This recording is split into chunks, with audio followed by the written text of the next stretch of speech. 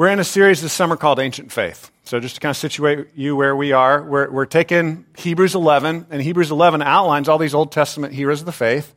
And it says, these guys in the Old Testament learned to depend on God by faith, just like us in the New Testament. After Jesus, we also have to look at what God's done in Jesus and trust him by faith. And the author to Hebrews is creating this case. He's kind of laying this out for us where he's like, they didn't even have Jesus, and they still learned that they could trust God. This week, we're calling it mature faith as we look at a second look at Abraham. So a couple of weeks ago, we did Abraham, and then we looked at Sarah. Now we're coming back to Abraham. So the description in Hebrews is Hebrews 11, 17 through 19, but I want you to open up to Genesis. We're actually going to spend most of our time in Genesis this morning. Genesis chapter 22. If you don't have a Bible, the black Bibles, it's around the page 15 in those black Bibles. It's at the beginning of our Bibles. Genesis chapter 22. And as we think about this is a tough story. I don't know if people ever ask a lot of you. I've been married almost 28 years now. Sometimes my wife will ask for money for something, and I'm like, babe, I've already given you my entire paycheck, right? Like, you have everything. You own it all. I've given it all to you. I use that to lighten the mood a little bit because this story is a hard story. This is where God asks everything of Abraham. And we just got to recognize up front, this is a difficult story. This is a story that we should feel a slight sense of horror at when we read the text. And so let me set it up before I read the story in Genesis 22. This is horrible, and we should feel some horror and some terror when we read it, but it's not as horrible as we think on the first reading, okay? So God's not asking for the same thing that the evil, disgusting, ancient religions did with child sacrifice. He's not asking for that. It's something different, and we'll explain that as we move through our morning. But he is asking, in a sense, for everything from Abraham, okay? So it is a horrible story. It's not as horrible as we think, but it is a horrible story, and we're supposed to feel that. We're supposed to feel the tension when we read the story, okay? So let's read it. Genesis 22. After these things, God tested Abraham and said to him, Abraham!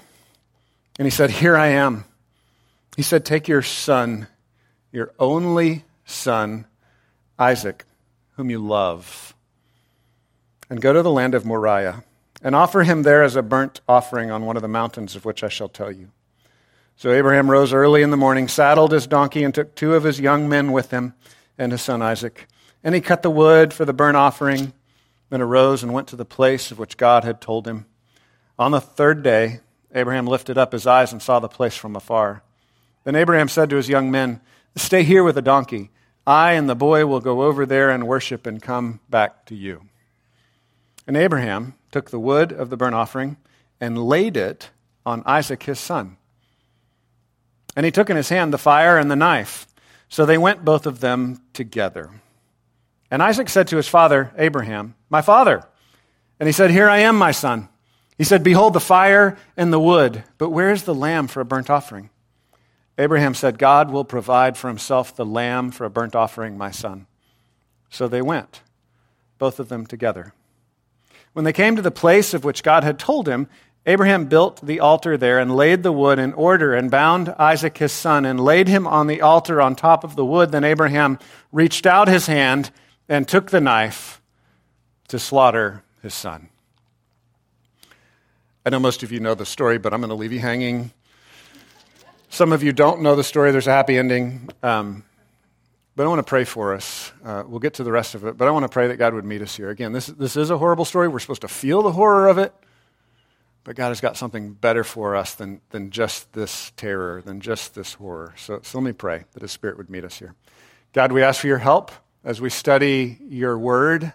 We come trusting that you have something to say to us, but often we see these stories that are just hard, and we struggle with it. So we recognize that. God, I pray for those that are here that doubt that you even speak at all. I pray for the gift of open-mindedness to listen, to be surprised. God, I pray for those of us that come expecting to hear you. We pray that your Spirit would meet us, would come and give us faith and give us ears to hear that you are speaking to us here, that you are a God of grace, a God of love. Help us to see you in the text, we pray in Jesus' name. Amen. So as I said, this is a tough story, and this is a kind of character arc thing, right? Like last week with Sarah, we saw that she started off with the laughter of doubt, of skepticism, and her character developed to the place, by walking with God, to the place of a laughter of joy, right? And so with Abraham, we see Abraham starting off as a guy that made some mistakes. I mean, Abraham did some dumb things. He struggled to trust God, but God kept working with him. God kept drawing him, kept wooing him to himself. God kept making promises to him. God comes to him and says, I'm going to bless you, follow me. And there are ups and downs in the Abraham stories. I encourage you to go back and read all those stories in Genesis, basically from chapter 12 to here. And you see Abraham being developed, being matured. So he comes to this place of God being able to ask him for everything. And this is a new place for Abraham. I want to give you the vision that you may not be at the place right now where if God asked you for everything, you could say yes. But God can take you there. All right? God can mature you and show you that he can be trusted. I just want to give you that vision. That's something that God does again and again as we apprentice ourselves to the ancients and we look back in the Old Testament, look at people that have gone before us, we get that vision. We're like, okay, this is what God does. He starts with people like me that struggle to trust him, and he builds faith in our lives. And God can do that for you and for me as well. So a few background things before we get into the outline of this morning.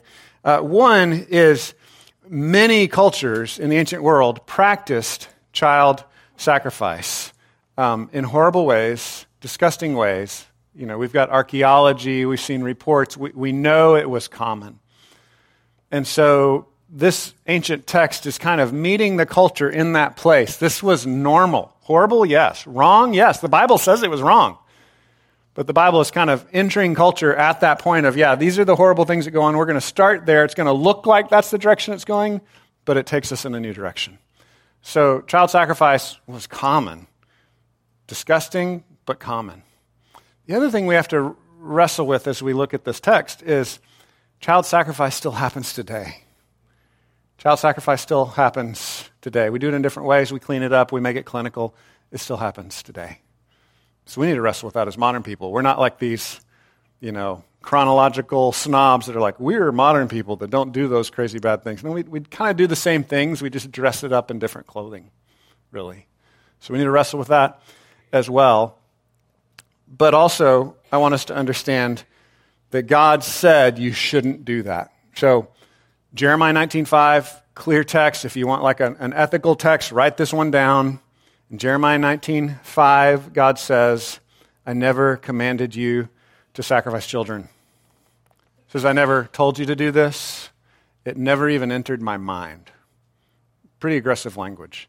So there's something here that is supposed to remind us of this horror of child sacrifice, and yet it is not exactly the same thing because God's like, that never even entered my mind. I never commanded you to sacrifice children, right? So something different must be going on here. It's supposed to remind us of that, but not be the exact same thing.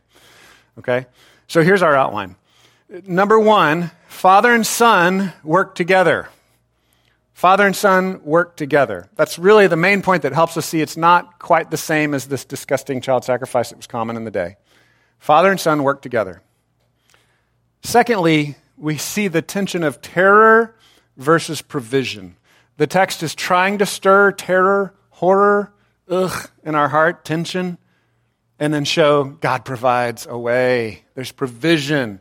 That's the central thrust of this message, provision. This will be named the mountain on which God provides. Terror versus provision. And then the third point is faith multiplies. It's just a pattern we see again and again in scriptures. As you trust God, God's going to take your faith and he's going to impact others with it. See that with Abraham, it's confirmed here. The pattern's shown here. It's kind of laid out more explicitly in the New Testament. Man, as you trust God, God's going to use you. He's going to do things through your life as you learn to trust him, as you learn to have faith in God. So outline is father and son work together, terror versus provision, faith multiplies. First point, father and son work together. So the first proof of this, the togetherness, that's supposed to remind us, honestly, of Heavenly Father and Jesus the Son. We're supposed to be reminded of that in this text, but here's some proofs for that. The word together is repeated 3 times. And so things like this sometimes will stick out to the Hebrew listeners better than it would to us. And so a lot of this, I'm relying on guys that know the Hebrew better than I do. They're showing these patterns. But you can see that in the English text. You can see that English word 3 times. Together, together, together. It's in verse 6, verse 8, verse 19. Like, okay, that's a theme. That's a repeated theme here. There's a togetherness. It also starts in verse 2 with their closeness, their relationship of love. Look at verse 2 again. It says, take your son, your only son, Isaac, whom you love. The way the text is written there, it's like building a case of intimacy and love and closeness and togetherness between father and son. Take your son. Well, that's closeness right there. I love my son. He says, your only son. Now, he's not genetically his only son, right? But as far as the promise of what God's going to fulfill through him, it's the only son. And I want you to see, again, a connection with Jesus.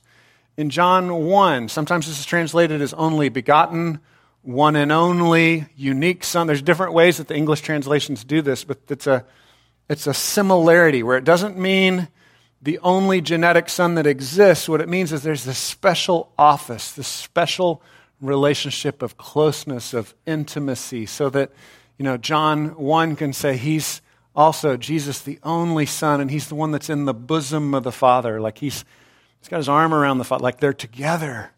They're one.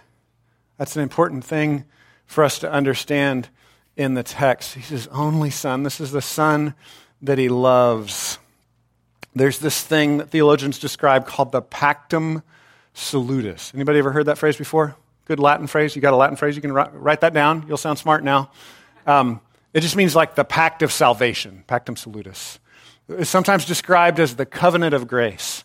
The idea is that God the Father, God the Son, God the Holy Spirit together, a community of love, one God in 3 persons says, I'm going to save a broken humanity. They're together on that.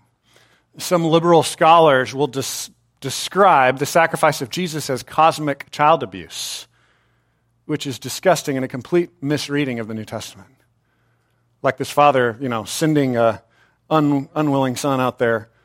They were together. The scriptures are clear about this. I'll give you some cross-references for this too. You can ask me later. John 6:38 through 40, John 5:30, John 5:43, John 17:4 through 12. This is this picture of the Father and the Son being on the same page. It's a major theme of John.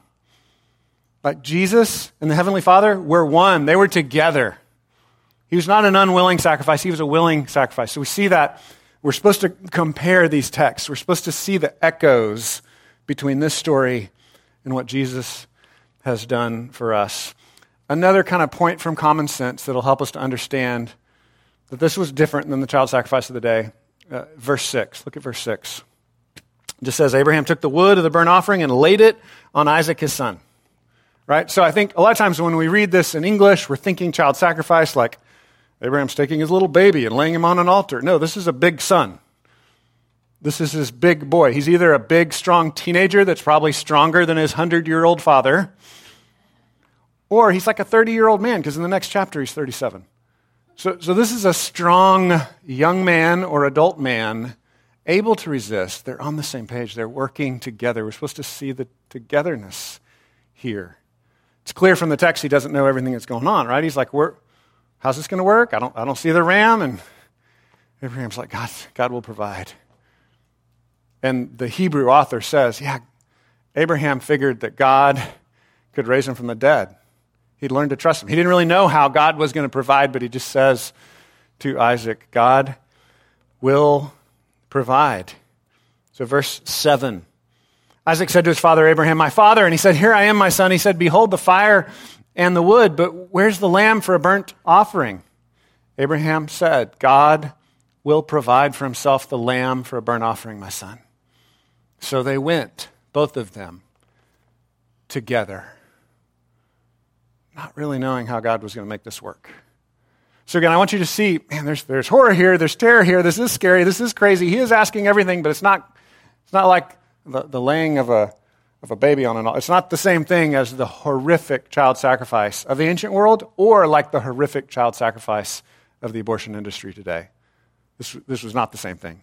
This was a father and son working together. They were on the same page. They loved each other. They were cooperating. They worked together. Another thing that I think we need to understand is that in the ancient world, they were much more communal than we are. So in the history of cultures, you have cultures that are more communal, right? Tribal. And you have cultures that are more individualistic. Where are we on that map? Anybody know? We're way over here. Like in the history of society, we're way over here. And so some of the best things about our country come out of that. We treasure, right? Individual rights before the law. We treasure personal responsibility. Those are blessings and they're biblical ideas. But the Bible also affirms communal ideas, like you should care for your family. You're one with your tribe, like you should work together. Those things are also affirmed in Scripture. So no society really works it out perfectly. So we just have to recognize we're way over here. We're hyper-focused on individualism. We've kind of deified self in a really weird way, like where we look inside ourselves and like, I'm the master of the universe. Like it's out of control in some ways. Again, societally, there's some good things. There's some things we treasure, but also it's like we're getting out there. And we have to see that this would have been really common for a tribal chief and the next tribal chief, the prince, to recognize that both of them owed a debt and they were willing to pay it for the sake of their tribe. So it was just common, right? The prince saying, I'll fight for my tribe, or I'll go pay a debt for my tribe, or I'll go suffer and sacrifice for my tribe. It's just a common thing. They just saw that. That's hard for us to see. But that's a biblical idea, right, that's fulfilled in Jesus, who gives himself for his people. He sacrifices himself for us. So we should see that. And that's an ideal for us to shoot for, right? We don't want to throw away all the blessings of our individualism, but we also want to see the blessings of this kind of communal responsibility where someone steps up, where Jesus steps up and says, yeah, I'm going to give myself for this people. I'm going to save this family. I'm going to save this tribe of people who trust in me. And so we're supposed to see all these echoes in the text. I grabbed a picture of a father and son working together. Because again, I think these are rare in our culture. Like we're so isolated, we're so separated. It's hard for us to even imagine, family closeness. Just like imagine having a relationship with your parents where you loved them and you just trusted everything they said. And you worked in the same business together and you had the same goals. Wouldn't that be amazing? It's not very common in our culture. Or with your kids. There's just this oneness of purpose where you agreed, you were about the same things. Again, that's like this hazy, distant, that never happens, right? That's how we think about it as modern people in this world. And that's an ideal that I think we see a little bit echoed in this text, right? Abraham and Isaac's relationship wasn't perfect. This is kind of like a high moment of togetherness. But again, we see it even more clearly in Jesus and the Heavenly Father. Read the Gospel of John. It's this drumbeat that you see again and again, the oneness of the Father. I'm going to do the Father's will. I love the Father. I'm about the Father's business. We do the same thing. We're on the same page, right? It's just this beautiful picture we see in Father, Son, and Holy Spirit together, saving us, loving us, sacrificing for us. So just a very practical level, like down here, shoot for more oneness with your kids, with your parents, with your spouse. That's something we lack in our culture. We try to find ways to create that. I was searching for a picture of me and my own son when he was 4. We did this thing where I can just remember it because it's a photo. I can't find the photo now. I built a brick walkway in our backyard with an antique house we had 20 years ago. And I was like, father and son, you got to find ways to work together. It doesn't come natural.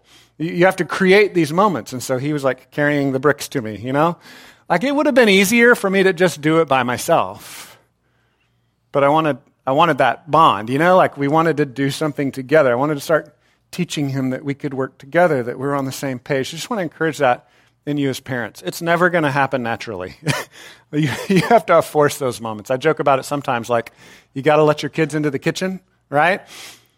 It's one thing to cook meals for your kids. You should feed your children. That's a part of parenting, okay? But at some point, you're going to have to teach them how to cook. And that's going to be a mess, right?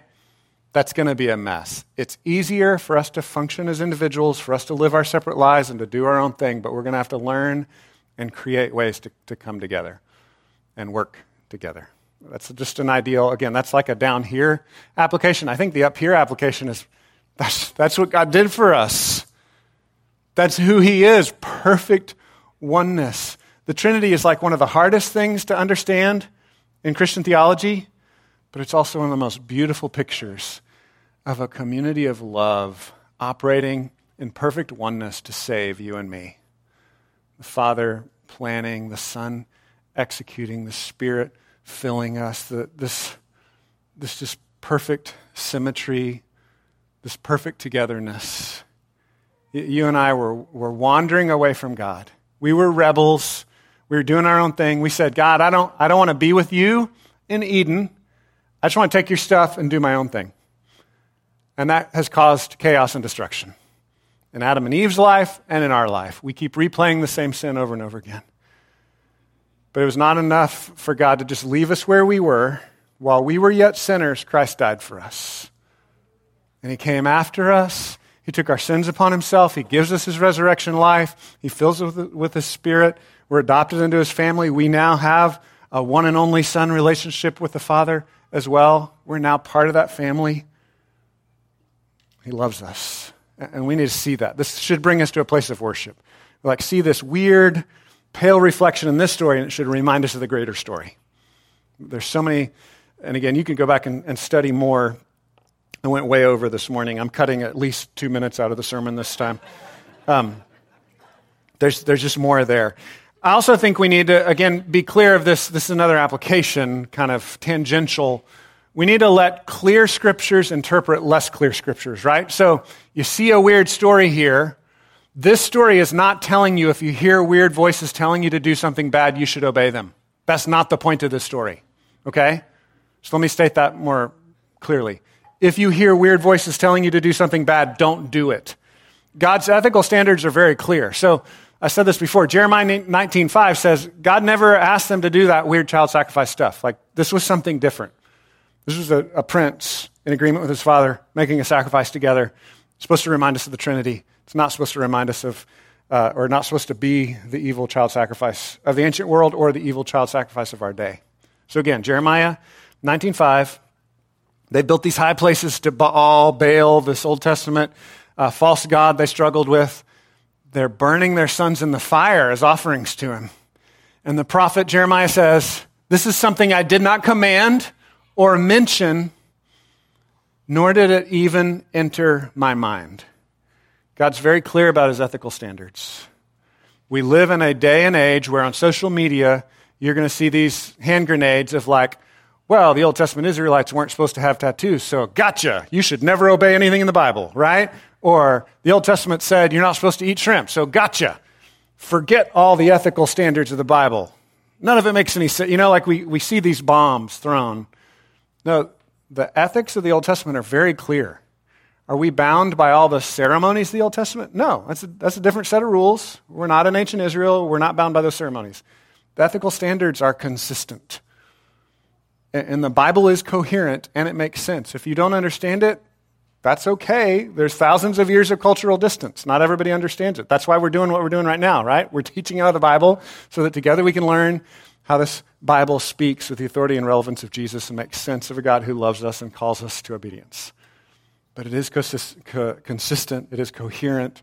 And if you struggle to see that, we want to help you understand it more. We're going to help you see that this book makes sense. There are some parts of it that are harder than others. We can admit that. This is a hard story. This is one of the hardest stories in the Scripture. But he's not calling them to do the evil things that the other societies were doing. He's also not calling us to do those things either. So I just want to make commentary on abortion. I don't want to make a lot of explanation, but abortion is the modern form of child sacrifice. If you're considering it, you shouldn't do it. I want to encourage you not to do that. The vast majority of abortions are done for reasons of economy or convenience. Don't do it. There's a ministry we sponsor called Hope Pregnancy Center that'll help you. If you don't want to talk to me about it, it's a great ministry that's exclusively what they do. They come alongside folks, they help them materially, help them to keep the child if that's the decision, or if they need to give that child up for adoption, those are two great options. Those are two fantastic options. We want to help you with that. We will help you. We give money and resources to help people. We give money and resources to the foster care and adoption ministries in this area. That's valuing life. That's the ethical standards of the Scripture, and we want to help you to do that. The other thing I want to say is if you've had an abortion, many people have, that God can forgive that. It's not like some unforgivable sin. Scripture is clear that we all sin in different ways, and you can lay that at the feet of Jesus and find forgiveness and healing. And again, we want to help you with that process as well. I want to also challenge those of us that aren't wrestling with abortion, but are wrestling with the decision to emotionally abandon our kids. That's the more common thing, right? It's the thing a lot of us carry wounds from, and a lot of us then inflict those same wounds on our kids. Don't put your career first, and don't put your personal fulfillment first. The world is selling you a lie when it says you can be personally fulfilled if you just look inside your heart, if you just navel gaze enough. You can find who you really are. You can be your true self. No, that's not going to work. It never works. Thousands of years of literature and history has proven otherwise. It's not going to work. Put your kids before yourself, before your own happiness and self-fulfillment. It'll be worth it in the end. Okay, next point. Terror versus provision. Terror versus provision. We're supposed to feel the terror, and then there's a switch where it's like, God provides, right? And this is a mirror of our own spiritual life. When we come into the presence of a holy God, we should feel some sense of terror, like, man, I'm messed up. And then see the grace of God that provides forgiveness, the provision of Christ on the cross, reconciliation. So we're to walk through the terror and the provision. So Hebrew scholars that know a lot more than I do about this will show that there's this kind of change in pace starting in verse 9. And so in Hebrew, the and is le. And so you've got le plus a verb, le plus a verb. And so, again, if you're hearing this in Hebrew, it'd be this kind of drumbeat of le, le, le, le. And it's like the action is speeding up. So like if you're watching a movie and there's the scary music, dun, dun, dun, dun, dun, dun, dun, dun, dun. It's like that kind of thing. Or, the violins or whatever it is. You're going to be hearing that in the Hebrew, right?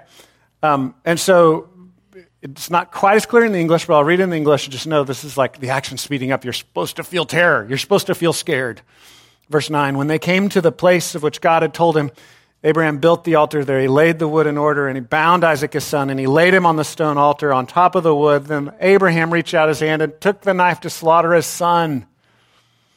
But, verse 11, but the angel of the Lord called to him from heaven and said, Abraham, Abraham. And he said, here I am. Don't lay your hand on the boy or do anything to him, for now I know that you fear God, seeing you have not withheld your son, your only son, from me. And Abraham lifted up his eyes and looked, and behold, behind him was a ram caught in a thicket by his horns. And Abraham went and took the ram and offered it up as a burnt offering instead of a son. Instead is a key word there. A theological term is substitution, the substitutionary atonement of Christ. That's instead. There's a huge insteadness in our understanding of who God is. He is holy, and we all owe a debt. Keller, when he teaches on this story, talks about how every one of us, when we're honest, know that we owe a life debt to God, and that he can call it up whenever he wants. And then we say, but instead, there's the substitute. There's the provision of God. That's what we're supposed to see when we see this ram coming in. Verse 14.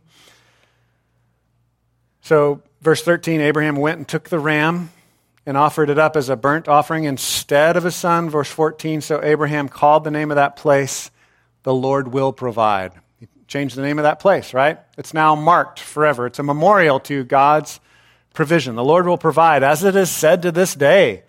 On the mount of the Lord it shall be provided. 2 Chronicles 3 tells us that Mount Moriah, this place, is where the temple was built. Isn't that amazing? God's a great storyteller. The more you read the scripture, you're like, man, all these parts are like hyperlinked to another part. They're echoes back and forth and back and forth. And so I grabbed a picture of a priest offering Levitical sacrifices. So this is more in keeping with later and what Moses had put into effect and the offerings they would make in the temporary tabernacle and then later in the permanent temple. But in both places, they're making animal sacrifices.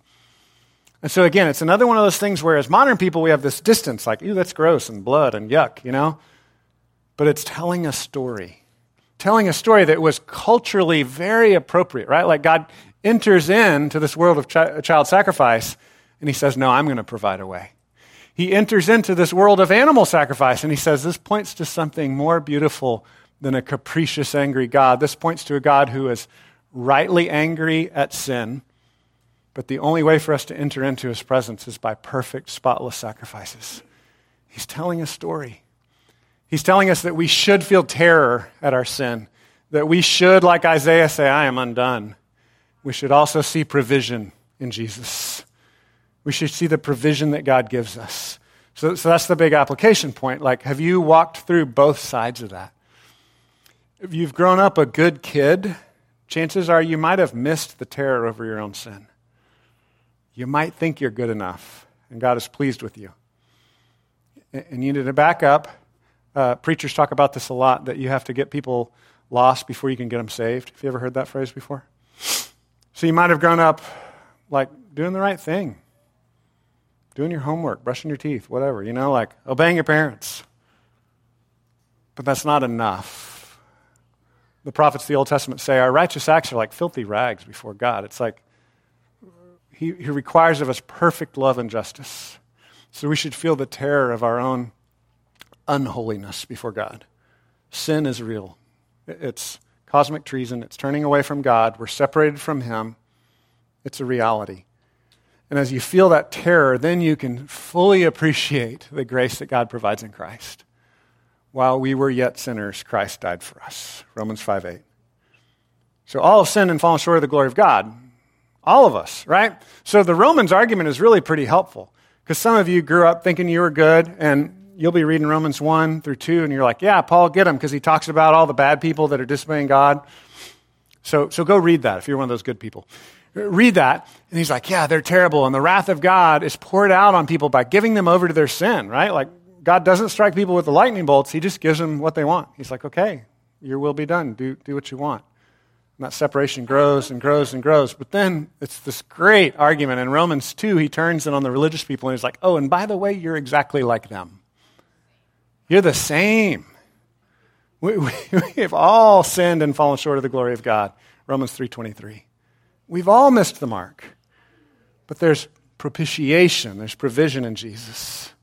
So come to him. So recognize you've missed the mark. Whether you're the wild one or the good one, we've all missed the mark. And then come to him and say, Jesus has provided. Jesus is the Lamb. So John the Baptist said, behold the Lamb of God that takes away the sin of the world. The angel, Abraham, behold, there's the Lamb that God is providing for us. And it's supposed to remind us of the ultimate Lamb, the perfect, once and for all sacrifice of Jesus Christ. And that's the theme of Hebrews. That's where the whole book of Hebrews is going. It's like, look to Jesus. There are all these echoes in the Old Testament, but look to Jesus. He's the fuller, the better provision. So step one for us is, have you come to that place of terror, confessed your sin before God? I'm a sinner. I've left you, God. I haven't cared about you. Have you confessed your shame, your sin, your neediness, your smallness, your brokenness before him? And then confessed that he provides. Confessed his grace to you. God, you've forgiven me. You love me. Have you walked through those steps? The way we make that public in Christian tradition is by being baptized. You then act out what God has already done for you by faith. By faith, I'm washed and resurrected, and God loves me. And then I will kind of walk that out. I act that out in community. We're going to have a baptism in September. Theoretically, it might start cooling off a little bit because it's raining and cool now, but the sun is coming, okay? For those of you that are new to the area, August will be painful. But like second weekend of September, we're going to have a baptism at the creek. Should be a great time. That may be you. You may be ready to take that next step. I want to encourage you to take that next step of showing what God has done for you. Being baptized, confessing Christ publicly. For some of you, maybe you've already done that, and you need to just walk through the daily rhythm of recognizing every day God's provision for you. So there's this buzzword that goes around a lot of times, gospel-centered. Sometimes it's just a buzzword that means nothing. But in its best use, what it means is the gospel is not only what saves you, it's not only the doorway into relationship with God, but the gospel, the good news of Jesus, his death and resurrection, it's what every day helps you to grow in your understanding of God's provision. That's what actually transforms people. That's what changes us, is every day like, man, God, you still provide. I still need you. You're still my life. You're still my hope. You're still my provision. So just encourage you to come back to that every day, to make that the center of your prayer time, to make that the center of your Bible reading time. God provides. God is good. God loves me. I see that in Jesus. I see this provision. You keep looking back to that again and again. All right, last point, faith multiplies. Last point is that faith multiplies. And so we're going to see here is a pattern in Abraham and his faith that's then made explicit throughout the rest of the Bible. So let's look at the pattern. It's in verse 15. And so remember, background, encourage you to go back and study the rest of the chapters and the stories about Abraham from Genesis 12 through 22. But you see ups and downs. He struggles to trust God, and God calls him to faith, and he trusts him, and then he struggles. And, there's ups and downs, just like in your life and my life.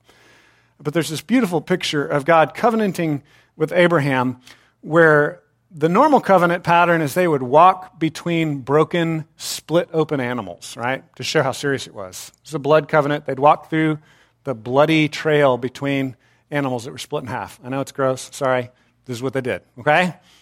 Don't be so judgmental, all right? And so they'd walk through that blood, and the two covenant partners would say, may this death and blood come upon me if I don't fulfill the covenant. But with Abraham, God knocks him out and puts him on the side. In the presence of God, this fire passes through the blood in the middle. And that comes to full fruition in Jesus Christ. The blood, the death comes upon Jesus because of our failure to fulfill the covenant. And so it is crystal clear that God is blessing us by grace, saving us by grace, not by our performance. But then what we see here is an affirmation of mature faith. And God says, more is going to happen. I'm going to do more in your life. There's this multiplying factor. You're going to reach other people. You're going to impact other people as you trust God more. Okay? So I just want to clarify that. The greatest summary I just shared last week of how faith and works together is in Ephesians 2, 8 through 10.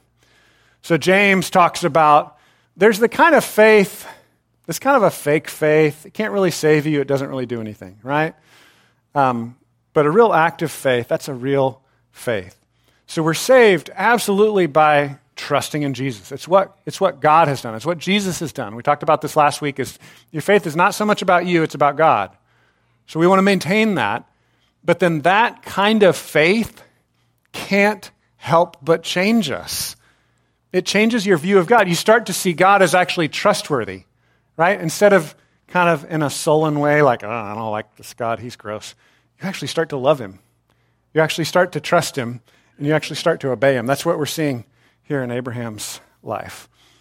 So verse 15, it says, and the angel of the Lord called to Abraham a second time from heaven and said, by myself I have sworn, declares the Lord, because you have done this and have not withheld your son, your only son, I will surely bless you, and I will surely multiply your offspring as the stars of heaven and as the sand that is on the seashore. And your offspring shall possess the gate of his enemies, and in your offspring shall all the nations of the earth be blessed, because you have obeyed my voice.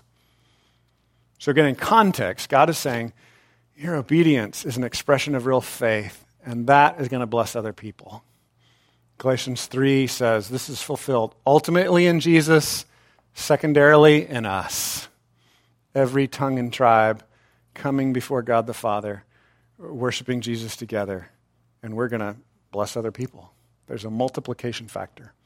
So when Jesus talks about this kind of multiplication, he has a couple of parables in Matthew 13.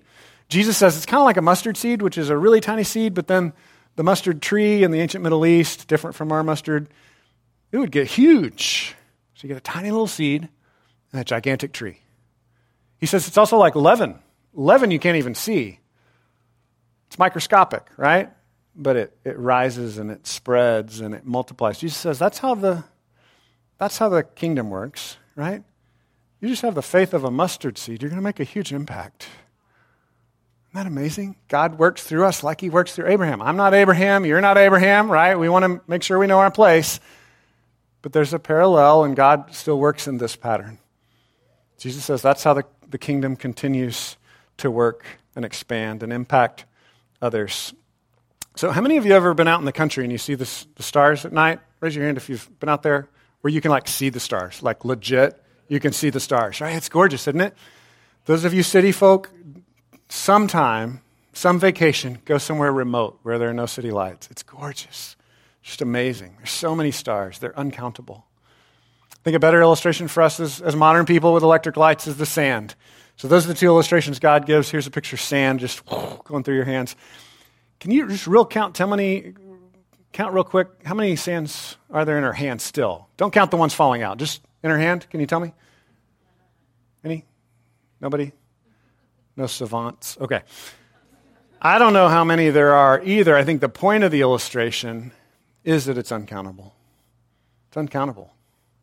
The impact that God will have through you as you trust him is uncountable. You'll never really know until you're with him face to face in heaven. You're going to see that God has used your faith and he's worked through you. Isn't that amazing? God works through us. Not only does he save us by grace, it's not our earning, it's not what we've done, but then he works through us. He ministers through us. Our faith can multiply as we trust him. It grows. And so we want to be careful to stop shy of the kind of mechanistic health and wealth gospel that says, if you have enough faith, then you'll get a Cadillac or then you'll get a new house. We want to avoid those extremes, but we also want to see, man, when I trust God, he does stuff, right? He works through me. He's not a cosmic vending machine where I put in a quarter of faith and I get out stuff. He's not a machine, but as I trust him, he's going to use me to impact others. As you trust him, he's going to use you to impact others. It's really a glorious thing. Jesus loves you, and he uses you to love other people. It's a glorious privilege that we have walking with Jesus. So we talk all the time about ways we can do that here, part of the community, serving on a team. We want you to do that. We want you to be a part of what God's doing at Grace Bible Church. But do that because you trust that he's good. Don't do that because, Pastor Dave told me I had to, right? You do that because by faith, you have this sight. You can see like Abraham. No, I can actually trust him. So I can step out of my comfort zone and serve others. I can actually start a conversation with that weird person at work or my neighbor. I could talk to him. God can use me to bring hope and encouragement. I can help them when they're struggling. I could use my gifts for God's glory. He's going to give you ways to impact others. There are a lot of ways to do this. Moving beyond our discomfort and recognizing, man, God is good. I trust him. I'm going to start following him. I'm going to do what he says. I'm going to offer what I have for his glory, and he's going to multiply it. My favorite illustration of this is from Matthew 25. It's the parable of the talents. The parable of the talents says that people that trust the master invest what they had, and it multiplied. There's this one guy that said, I didn't trust you, master. I knew you were harsh, mean, and unfair. So I buried my talent in the backyard. That has convicted me in huge ways because I've done that in life. I've had those moments where I was like, man, I don't know. I'm scared. I'm going to pull back. I don't know if I should try this. I don't know if I should do that. And in a sense, I'm burying my talents and saying, I don't trust that the master is gracious and kind. The point of that story is that when we trust him, when we have faith in the master's goodness in Jesus, we're going to spend what he's given us for his glory. Our time, our talent, our treasure, our opportunities, our moments, our emotional energy, whatever it is. And again, flip side of that is Jesus says, come to me, all you who are weary and heavy laden, and I will give you rest, right? As you trust the master, you'll also rest. You'll work for him, you'll spend for him, and you'll rest. You'll know that he's ultimately the one in charge. He's making it work, and he's working through you. I want to wrap up here. The image that Hebrews gives us the summary of this story, in Hebrews it says that Abraham considered that God was able even to raise him from the dead, from which, figuratively speaking, he did receive him back. And so the author to Hebrews is purposefully now leading you to think about another resurrection, right? So the author to Hebrews keeps saying, man, look back at these guys. They trusted God's goodness and his provision. All the more we should trust his goodness and provision, right? Like Abraham had this hazy faith, like he was just sorting it out. I don't know what God's going to do, but he knew God could raise the dead. What do we know? We know God did raise the dead. We see what he did in Jesus. How much more should we trust him and love his provision for us in Christ? That's what we're called to in this text. Let me pray for us. God, thank you that you love us, that you provide for us. And God, give us the vision of a faith that matures. Thank you that you've given us all these examples of people like us that stumble and are confused and are fearful, and yet you keep pursuing, you keep loving, you keep providing, you keep showing your grace and your kindness. Help us to see and celebrate that. We thank you for the pursuit that we see most clearly in the death and resurrection of your beloved Son. Thank you for giving that to us. We pray in Jesus' name. Amen.